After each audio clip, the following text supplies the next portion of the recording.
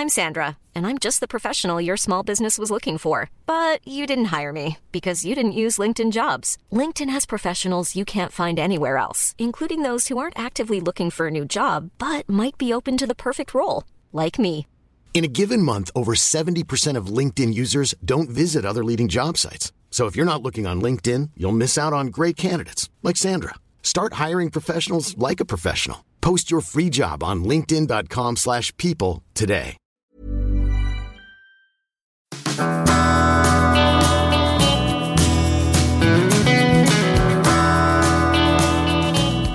Welcome to the Money Stepper Q&A podcast, session 65, lump sum or drip feed investing.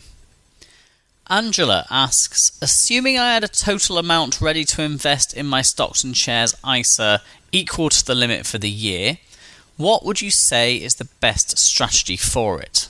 1. Do I invest the full amount, £15,240, at once at the beginning of the tax year in order to get the full benefit from potential income and capital gains growth?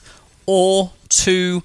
Do I invest 12 equal amounts, £1,270, each month throughout the year to take advantage of cost averaging?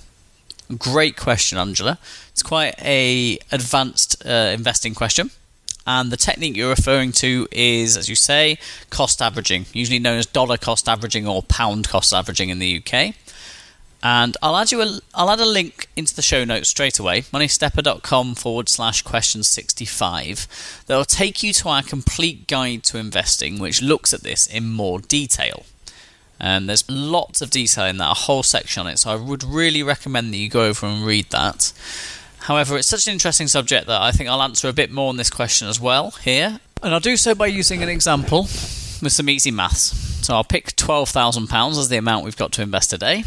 And you're a little bit concerned about short-term variance. So on your two scenarios here, with this amount, you can invest £12,000 today, or you can invest £1,000 every month for the next 12 months. Let's run some scenarios. Again, these are in the show notes, moneystepper.com/question65. Let's say between January and September, the market falls 1% every month, and in the final 4 months, it increases by 2.5% each month. So at the end of the year, it's increased by 2%. Well, in scenario 1, your £12,000 would be worth £12,222. In scenario 2, it would be worth £12,699. So it's better to dollar cost or pound cost average in that example. If the opposite occurred, you had 8 months of 1% increases followed by 4 months of 2.5% decreases. Well, in the scenario 1, which is the lump sum investing, your £12,000 would fall to £11,743. But in scenario 2, with the dollar cost averaging, it would be £11,576. The problem we have is that we can't predict what the market will do, and hence we shouldn't try and time the market. In the long run, the market goes up from bottom left to top right, and hence investing all at once at the start of the year will give you better returns in the long run. Additionally, by investing all the amount up front, you also benefit from more dividend distributions as well as capital growth in that period. However, on the other hand, dollar cost averaging reduces the variance in your results and therefore may be better if short-term results matter. And by short-term here, we're referring to maybe 3 to 8 years, which would be a reasonable time to handle some of the variance in the stock market but not take the whole hit of the variance. For example, if you invested your full lump sum on December 31st, 1999, for example, you certainly would have wished a few years later that you dollar cost averaged. But the opposite is true.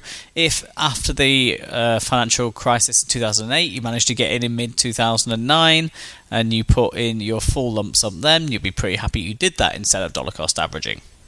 So my overall advice would be that unless you're investing a very large proportion of your net worth in one investment, then actually the variance when you invest in the market, because you're investing for the long term, shouldn't matter that much, and therefore you shouldn't need to dollar cost average.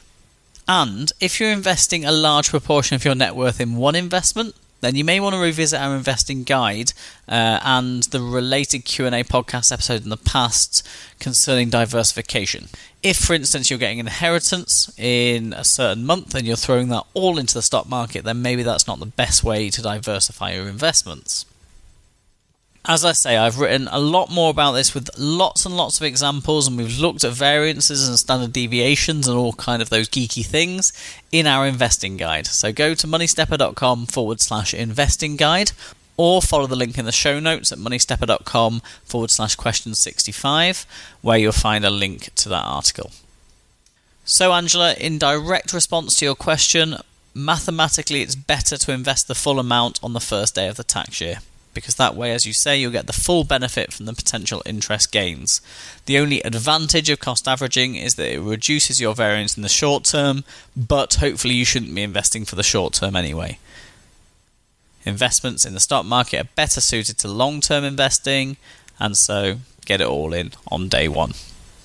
Okay, I'll see you back here on Friday for the final question of the week, which is about the new changes to the stamp duty regulation, which are coming in April, and specifically a question on trying to get around those by setting up a limited company. See you then.